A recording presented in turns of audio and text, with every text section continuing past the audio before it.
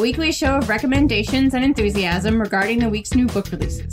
This is episode 50, and today we are talking about books released on April 19th, 2016. I'm Liberty Hardy, here with my fellow Well Redhead Rebecca Shinsky, and we're coming to you from BookRiot.com. Hey, hey. Hi! Hi. Number 50, which is like a really big number in anything else except weeks. It is. So we still have 2 more weeks before it's a year. It feels like it's a milestone, but it's not our anniversary yet. It's a fake milestone. Sham milestone. Well, I mean, every week that we get to spend together is magical. It is magical. You know what else is magical? What? Kelly Link being a finalist for the Pulitzer Prize. That was so exciting. We're recording this a little bit later than usual, so we got to see the Pulitzer announcements today. And I know you're super stoked about the winner, too. Yeah. Oh, The Sympathizer is fantastic. It's so fantastic. Some years, the finalists come out and I'm like, But this year, I love Kelly Link. I did not know the other book at all. I didn't either. Oh, I've already forgotten what it was called. It's like Maud's something, yeah. Maud's Line. But good for her. That'll drive sales. So yeah, that's awesome. It's always interesting to see the finalists and then the winners and wonder, like, what else did they read this year and what were those conversations like? And man, 2015 was so good for books. So I do not envy the Pulitzer judges the task of narrowing those down at all. Before we get going, we should say, since we're about to celebrate our anniversary, folks have just another couple weeks to email us questions because our 1-year anniversary show is going to be kind of an Ask Us Anything. We'll do a few new releases as well because it wouldn't be all the books if we didn't actually, talk about some specific books that we love. But if you have questions for us, you can shoot those to us at allthebooks@bookriot.com and we'll get through as many as we can on the air. Yay. Woohoo! Are you ready? I'm ready. Roll on. Okay, here we go. I don't have a fancy intro for this, so I'm just going to jump right into it.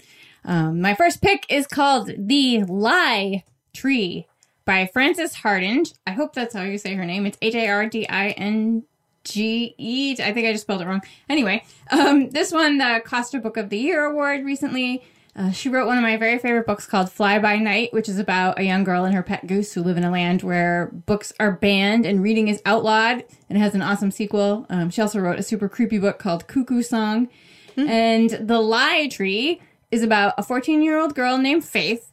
And when it opens, she and her family, which includes her father, mother, little brother, and her uncle, are taking a rather sudden boat trip to go live on the island of Vane. It's miserable. Her mother's miserable. Nobody's happy about this, but it's something that they have to do. Her father is a reverend and also a very famous scientist who's published some papers. He studies fossils, but as Faith learns by snooping through his luggage when they arrive, he's been accused of falsifying some data. Like, it involves some glue and some wing bones. So... he's scandalized, and she realizes that they are actually really going to lay low until the scandal blows over. But shortly after their arrival, her father is murdered. Oh. Dun, dun, dun. There's always something with books and or something with surprise murder in the books that you pick. Yeah, I like surprise murder. Fake surprise murder. So then, in searching his possessions for clues, because apparently Faith just cannot stop going through his stuff, she's looking for clues as to who murdered him. She discovers a very strange plant, the lie tree. It's a tree that bears fruit when she whispers a lie to it. Oh. Yeah. And if you eat the fruit that grows on the lie tree, a hidden truth will be revealed to you. So... she's whispering lies and eating fruit, but the tree keeps growing bigger, and she's not getting any closer to unraveling all her father's secrets or finding his killer, but the person who murdered him is definitely getting closer to figuring out that she's looking for them. So it's all spooky and scary, and it's so weird and fun. Frances Hardinge is just really wildly imaginative. Like, all her books are crazy fun and smart, and creepy. The Cuckoo Song is like about doll parts, like scary doll parts. Yeah, she's so much fun, and she's an incredible, incredible writer, and I feel like she deserves a lot more attention, at least here. I think she's pretty well known in the UK, but over here she deserves a lot more attention. And again, the book is called The Lie Tree by Frances Hardinge. Awesome. I only think I said like half of my words right. No, they were good. Those were all good words. I was like, did I just say data or data? I don't know. No, I don't even know how to say it. You're having that podcast blackout syndrome where you're not totally like even sure you're saying words, because that happens to me too, but you're saying 100% words. Okay. All Contains 100% words. Good job, Liberty. Now with 100% more real words. Now I'm ready to hear your words. Yes, my words. My first pick this week is Before We Visit the Goddess by Chitra Banerjee Divakaruni. She's written several other novels. This was my first time reading her, and I really enjoyed this novel. It's about 3 generations of women in one family. It opens with the grandmother. Her name is Sabitri. She is at home in India, and she receives a letter from her estranged daughter, Bella, that tells her that her granddaughter, Tara, is dropping out of college. Bella is distraught that Tara is going to drop out of college. She doesn't know how to convince her not to, or to talk to her about it, because their relationship is also very strained. And she's begging her mother to intercede and, try to say something to her that's going to make her reconsider her decisions. So Sabitri begins to write Tara a letter, basically telling her not to give up her options, that if she doesn't go to college, she's going to end up having to rely on men for the things that she needs in life. And she doesn't want her to have to do that. And in the course of imparting this advice, Sabitri starts actually just telling Tara her life story.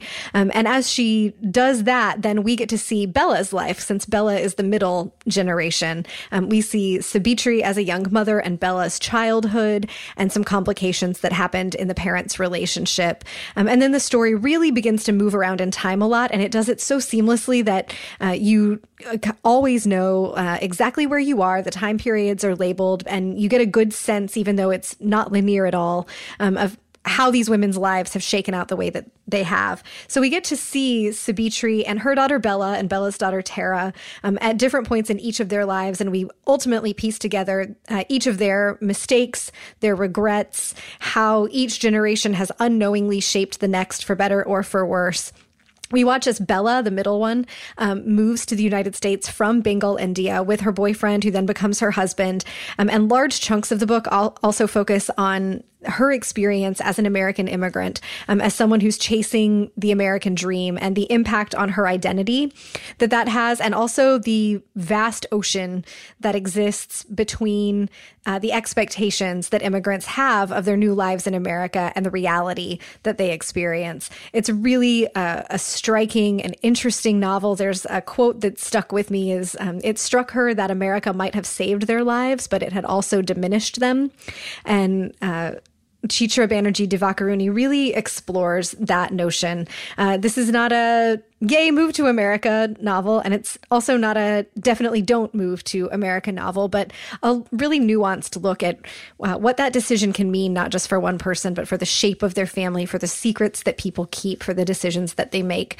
And the writing is just really lovely. I just felt like I was floating along on it the whole time. I'm looking forward to reading some more of her books now that I've gotten a chance to discover her voice. And if you're looking for an entry point too, this is a relatively short novel as novels go. It's under 300 pages.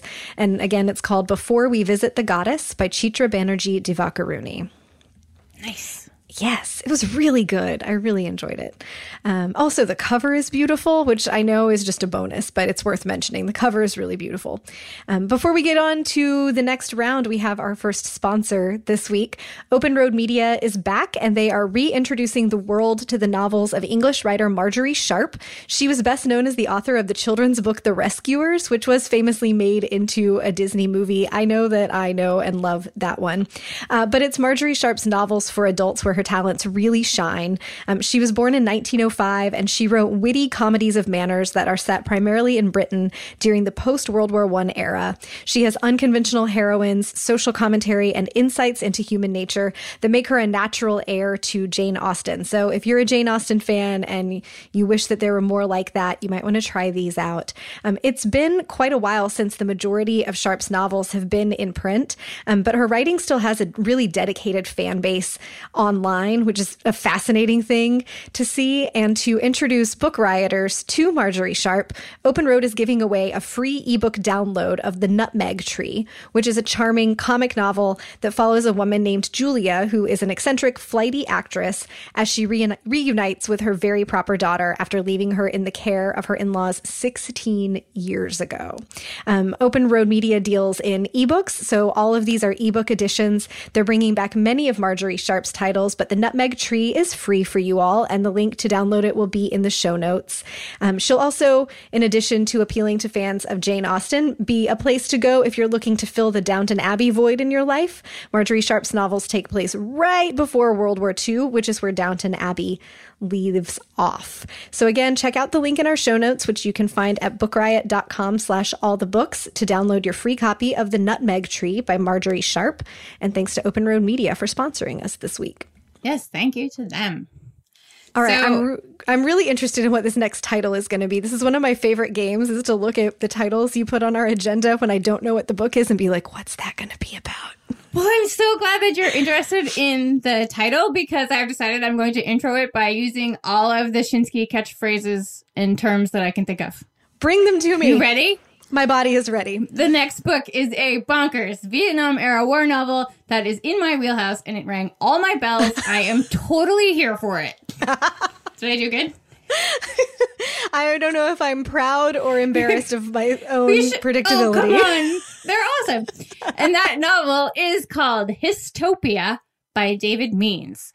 Seriously, completely bonkers. It reminded me a little of T. Geronimo Johnson, who wrote Welcome to Bragsville. Which we both love. Oh, yeah. It's a bit Dennis Johnson, a bit David Foster Wallace, a bit Don DeLillo. It's completely insane. Again, it's called Histopia, and it opens, you start it, and it's like, editor's notes, and I'm like, oh, okay, editor's notes, and you start reading, and for like a few seconds, it's like, history is a little different in this book, and I was like, oh, okay, and it's like, then they mentioned JFK being assassinated on September 17th in Springfield, Illinois, and I was like, these are not editor's notes. Like, this is not real, but for like a few seconds, they had me. And it just opens up with these crazy editor's notes and author's notes and interviews. And it's just this bizarre alternate history with these fake notes about a man named Eugene Allen who has committed suicide because he's distraught over the death of his sister. But he leaves behind a novel called Histopia. And then you get into the novel, and it's this crazy thing about the Psych Corps, like PSYCH, which is an agency created by JFK, not very successfully. It's kind of failing, but their point was to kind of help keep America mentally balanced. And they have troops that are returning from Vietnam who are being what they call enfolded, in which through drugs and therapy, they have their memories of the war erased, like their minds are wiped. To try and you know, that help might actually them. work. Yeah, try to help them. But there's this like group of veterans who have managed to avoid being enfolded, and they're like super dangerous, and they're roaming around Michigan, causing all kinds of problems and suffering severe flashbacks and frightening the citizens. And the main character of Allen's novel is this like psycho killer. He goes on this murderous rampage and kidnaps a woman. And then the other main character is this Psych Corps agent who's trying to find him. And you know, all of it is really just basically a crazy way of saying, here's what war does to people. Here's what war does to the nation as a whole. It's bonkers. I'm going to say bonkers as many times as possible. Bonkers, like brilliant. Just like absolutely brilliant. I've never taken acid, but I imagine that this is a lot like what it would be like. But like in a good way, not in the please don't take acid way. But like it's so crazy and good, and the writing is fantastic. I just absolutely loved it. And again, it is called Histopia. That's Hystopia by David Means. Whoa. Yeah, that's all you can say when you're reading it. You're like, whoa. It's just Joey Lawrence on repeat in your brain. Yes. Oh, my next one is also a bonkers story. We previewed it a couple of times on the show. It's The Badass Librarians of Timbuktu by Joshua Hammer. This is nonfiction. It's the true account of Abdelkader Haidara, who was hired as a collector for a government library in Timbuktu in the 1980s. And he set off across the Sahara Desert and along the Niger River to visit people who were rumored to own really old manuscripts. This was just a thing that happened in the culture in Timbuktu and in Mali, where like people had these old manuscripts. There was no real centralized way to care for them. Families just passed them down from generation to generation. And sometimes government organizations tried to round them up, but people were also suspicious of people taking their manuscripts and profiting off of them. So it was a tough job, but Haidara was really excellent at it. He had this like special touch, this good mix of slick and smart and charming. And he was able to collect or to trade for thousands of old African manuscripts from Timbuktu and Mali. And that was many, many more in a very short time than his predecessors did collectively over like several decades. So he started amassing this collection, this huge collection of manuscripts that were one of a kind and important as evidence of Timbuktu's rich literary history. And over time, he got government grants, he got international grants from major organizations to build libraries to hold these manuscripts. One of the libraries had to be built twice because the first time around, they didn't realize they built it on the floodplain. And so he like got a bunch of money, built the thing, and then realized that he had to go back and ask for all of that money again so that they can rebuild the library. But really this, passionate advocate for preserving Timbuktu's literary culture. In 2012, Al-Qaeda took control of most of Mali, which includes Timbuktu. And the members of Al-Qaeda who were taking over began to say things like, you don't have to worry about your libraries. You don't have to worry about your manuscripts. We're not interested in those. And that tipped Haidara and his other conservationist friends off to literary preservation. Let's go with that. Off to the fact that actually Al-Qaeda must be looking to get these manuscripts, which makes sense because the fundamentalist interpretation of Islam that they use is anti the intellectualism and anti the mix of science and spirituality that many of the manuscripts promoted. So Haidara cooks up a scheme to remove the manuscripts from their libraries secretly, like literally under the cover of dark, and transport them around the country to keep them safe. And it's fascinating. I have a few, quibbles with the book. One is it takes a really long time to get up to the part where the heist starts, or they call it a heist, but where where Haidara and his cohorts are getting the thing going to save the manuscripts. There is a lot of detail and history about not just the literary culture of Timbuktu, but also the sort of several decades prior to this 2012 Al-Qaeda takeover, what was happening in the area and what led to the individual men that how the individual men who led that takeover initially got involved in terrorism. So there's a lot there. It was more of that than I was expecting, but all of it was really interesting. And it got me thinking about the fact that, especially here in the States, we hear a lot about what terrorism looks like and what fundamentalist Islam looks like. And we hear mostly, very canned media takes on that as stuff that's particularly about violence. But this was a really nuanced look, and nuanced apparently is my word of the day today. It's a really interesting look at how these conservative and violent organizations are not just looking, to control the way that people live, but they're looking to control ideas. And one of the ways that you control ideas is controlling access to information and destroying evidence that other ways of thinking exist. So, of course, preserving literary history is important. And of course, literary history is a thing that's at risk. But it was certainly an aspect of it that I had never considered before. And the story all the way around is really fascinating. Just know that if you're going to pick it up, you're going to get a lot more history than maybe you were expecting, but the heist stuff is totally worth the wait. Again, it's The Badass Librarians of Timbuktu by Joshua Hammer. Awesome. Mm-hmm. There's another book about, I think essentially the same thing coming out later this year, but I can't remember what it's called. No, I remember sending you the link being like, Right, But- multiple things. We'll find out. yeah. Yeah, and then it'll be a movie, and it'll be a cartoon, and it'll be a juice box, and it'll be awesome, and everything. It really should be a movie. It's just a different piece Yeah. of the narrative. Like, we've all seen Zero Dark 30 and watched enough episodes of Homeland. Like, it's time for a different part of the story to be told. I've never done either of those things. But okay. I've done enough of both of those for the two of us, so you're in the clear. All right. My next pick is called Maestra by Alice Hilton, and it is a contender to the thriller throne. All those Gone Girl and Girl on a Train fans, this might be the book for you. It's about a woman named Judith. It takes place in London. We don't know much about her. She's young. What we do know is that she's absolutely gorgeous, and she works in an art gallery. She seems to have had a very unpleasant childhood, and now she's working this really lousy job at an art gallery, making very little money. She has very few friends, until one night she runs into an old classmate, and she's not really excited about socializing, but she's had a really bad day because her boss is a monster. So she decides to go for a drink with her. And while they're out, her friend tells her about this place that she works. It's a champagne bar.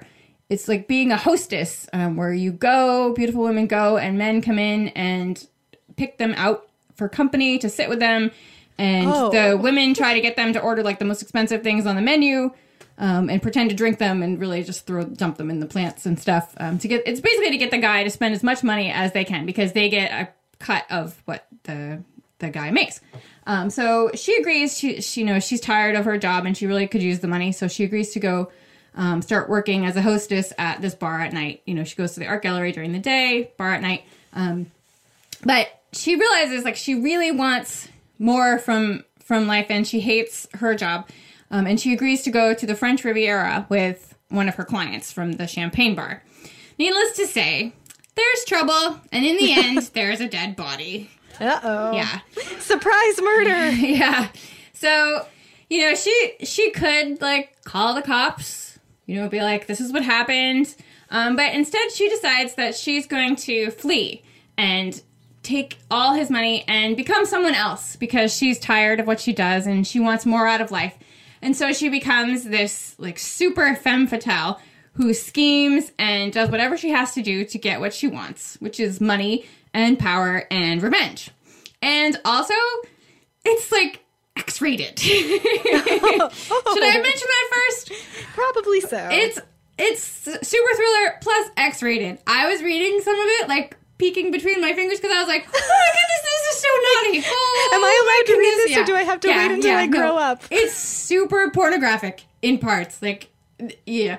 She's powerful. She loves sex. But her idea of sex is not vanilla. It's more like Rocky Road. It's just like, it's crazy. But the book is really fun. It's really fun. It's like Eyes Wide Shut meets The Talented Mr. Ripley as starring Amy Dunn from Gone Girl, basically.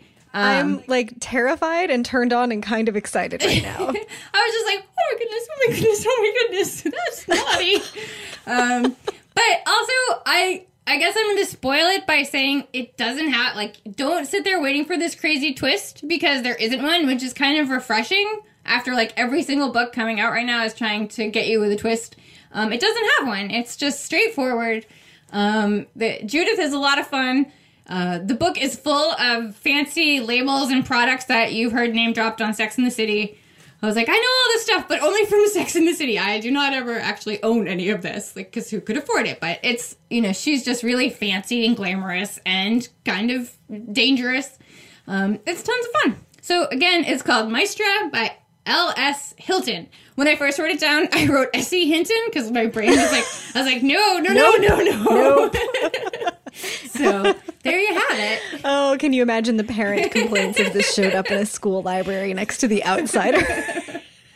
Oops.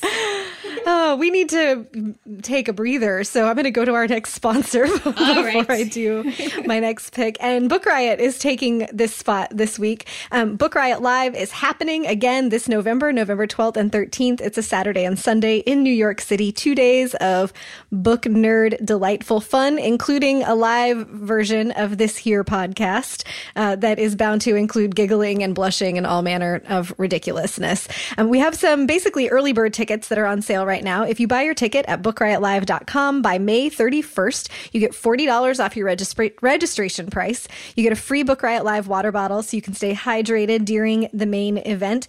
And you're going to get first crack at registering for special RSVP events. You also will have a better chance of attending our fancy cocktail party in the Strand's Rare Book Room, which is beautiful. And I think we only have like 30 tickets to that left out of the more than 100 that we started with. It was really fun last year. It's so fun. And last year we had to add a second one because the first one sold out quickly. It looks like this one is going to sell out pretty soon as well, but I'm not sure what our other events are going to be. So if you're thinking about coming, go ahead and register at bookriotlive.com. Again, save $40 off your ticket price, get your water bottle, and get first crack to RSVP for our Strand party, but also for any other special events that we have. The first registrants will continue to be notified of special RSVP events, and that includes like whatever the fancy speakers are going to be. If their panels are going to be gated for RSVPs, you'll get a first chance at those. We would love to meet you. It was a ton of fun last year. This year is going to be even bigger and better. So go to bookriotlive.com to see all the information. I think by the time this show is out, there will be the first speakers will have been announced, and I'm really excited about who they're going to be. So you can get some information about that too. Come hang out with us in November. Awesome. Okay. We'll have to figure out what our uniform is going to be this year since we had I our have big no spoon, little ideas. spoon tank tops. I have no ideas yet, so I'm thinking. Yeah. We'll think about it. My next pick this week is the paperback release of a title that I really loved last year. It's called Spinster, Making a Life of One's Own by Kate Bollock. Kate Bollock, it was a young woman, like in her mid-late 20s, I think, when she started this project. And she was noticing that despite all of the progress that we have made, the dominant narrative really is still that women are born and they grow up and then they become wives and mothers, and that those roles are seen as the most vital and the most defining for them, even if they are women who have careers that they, love and are passionate about and successful at. Bollock is deliberately single and deliberately child-free, and she wanted to explore both of those aspects of her life through her own experience and look at the increasingly common phenomenon of women choosing not to get married and or choosing not to have kids. All the Single Ladies is a book that came out this year that dives into some more of the research about that if you're looking at things on this topic. Bollock's mother passed when she was young, so she didn't have, a female relative or her mom role model that she could talk to about this decision. So she turns instead to the works of her famous favorite, both. Words are hard. She looks to the works of her favorite women writers who also went against the tides of their time and sort of constructs her own, council of elders, or like imaginary council of dead elders, including Charlotte Perkins Gilman, Edna St. Vincent Millay, who you love, I know. Love. And Edith Wharton, among a few others. And she talks about her life and her decisions and how reading these women's books and their essays and learning about their lives, reading biographies of them, influenced her own thinking about the decisions that she made in her life and in her career, and how they helped her shape her conception of herself as a single, sort of decidedly single child-free woman. The book's not perfect, and there was a lot of really interesting criticism about it that came out. So if you do read it, I suggest reading the book and then going and reading some of the critical essays about it. Bollock's sources are relatively homogenous, and the kind of life of independence and career drivenness that she imagines for herself is really shaped by the fact that she's a privileged white woman. She doesn't do a terribly great job of acknowledging that in the text, but the book itself is very thought-provoking. It will give you a new list of feminist heroes and a mile-long reading list. I remember, as Bollock started talking about different Edna St. Vincent Millay things or different Edith Wharton stuff that I had never read, being like, I need to go read that. And Charlotte Perkins Gilman, I had only ever read The Yellow Wallpaper, and so I went back and read Her Land, which is is so interesting. And there's currently a feminist group trying to build a utopia modeled on what Gilman describes in Herland. Anyway, really interesting stuff. Definitely not a like, here's a book that's a roadmap to your life, but there's really not a book that does that for anyone. But it's definitely interesting, especially if you are nearing the point in your life where everyone is asking you when you're going to get married or start making babies, and you're thinking that maybe you don't want to do those things. So again, the book is called Spinster, Making a Life of One's Own. It's by Kate Bolick, Bolick. All right. It's that time again. It's time for my last pick. Bring it on. Yeah. The last choice today is Into the Black, the extraordinary untold story of the first flight of the Space Shuttle Columbia and the astronauts who flew her, by Rowland White. I think I'm just going to pick like books with really long titles as my last choice, like for every podcast now, because it seems to be a thing that's happening. We should have an all the books longest subtitle contest. Yeah. You know, like there was a time where I just did not find space to be that interesting. Like, I don't know why. You're supposed to be excited about space and dinosaurs, I think, when you're a kid, but I just wasn't really interested in space until one day I happened to be at Epcot when there was a shuttle launch, and we were all standing outside, and you could just see it go right over you. It was amazing, and I was like, that is so cool, and then I really became interested in space again. And this is a great book if you are interested in space. Again, it's called Into the Black, and it's about the NASA's... I can't speak. Apparently, we're not going to be able to talk today. NASA's Space Shuttle Columbia, the first time it launched was April 12th, 1981. It took off from Cape Canaveral, and it was the most advanced craft of its time. And this was its maiden flight, and on board were astronaut John Young and test pilot Bob Crippen. And less than an hour into their flight, it was obvious that things were wrong, and they discovered that parts of the heat shield, which is what keeps the ship from going up in flames upon re-entry into the Earth's atmosphere. Those parts of it were missing, which, you know, is a bad thing. That's very bad.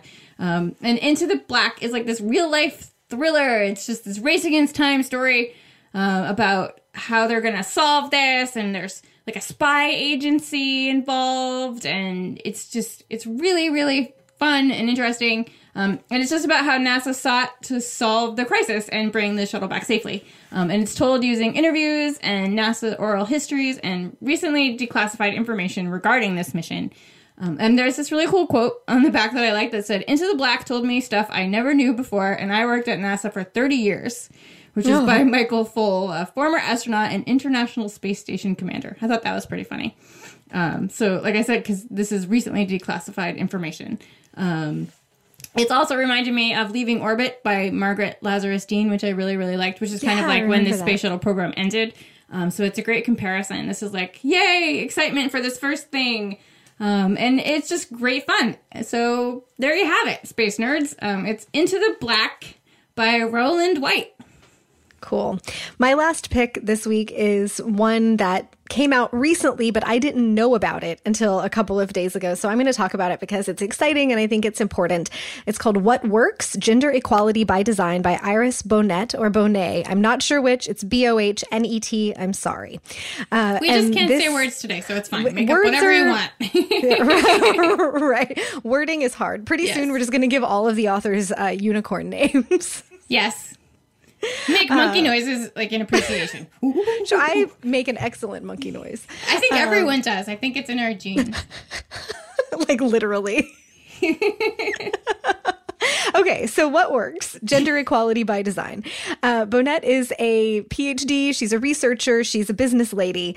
And this book is essentially evidence-based, like research-proven suggestions for building workplace environments that support gender equality rather than, you know, doing the stuff that we hope will work, but that doesn't actually work according to science, of trying to get individual people to change their ideas about gender, or really to change the unconscious biases that they don't know they have, because that's how unconscious bias works. She talks about how gender equality is both a moral and a business imperative. It's the right thing to do. It's also good for business because then you tap into the full talent pool, not just men, but also women.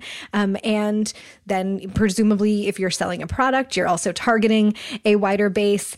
She acknowledges that these are ideas that we also want to be able to apply to training for race equality and for other, other kinds of inclusivity in the workplace. But there's just not as much research and data about those, and especially about intersectionality. So those are coming, but the book is specifically about workplace design for supporting gender equality.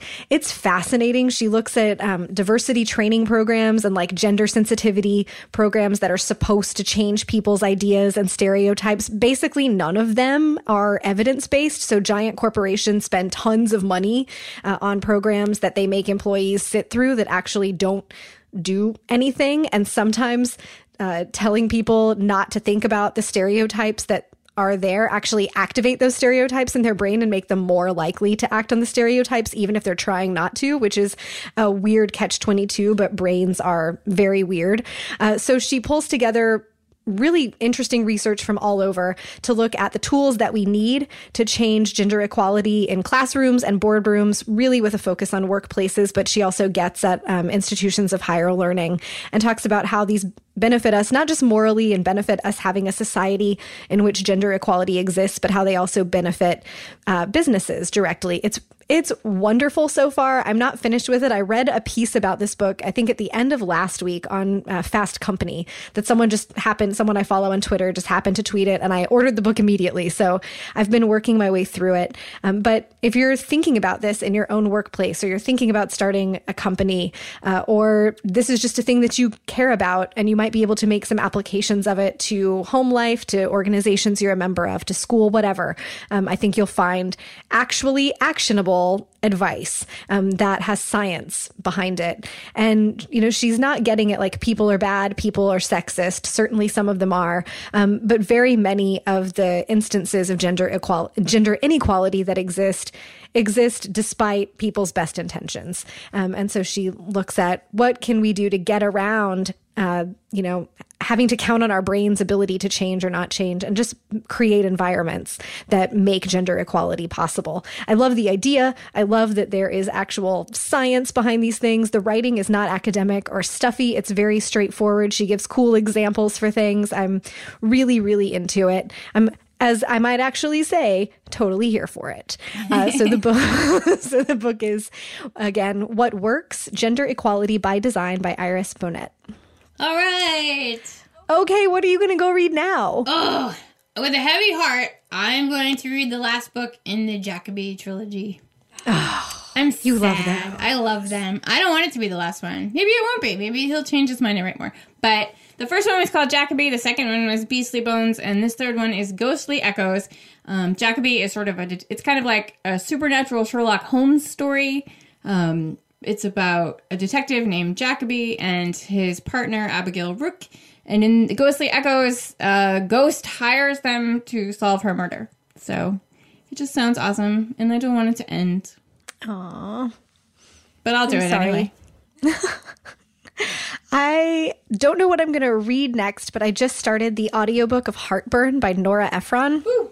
Which was recommended to me a couple of weeks ago by our friend Wallace, who also works for Book Riot. And she said it was wonderful and funny and one of the best audiobooks that she had listened to. So I've been in the mood for something funny and insightful to get me off a kick of business books that I've been on.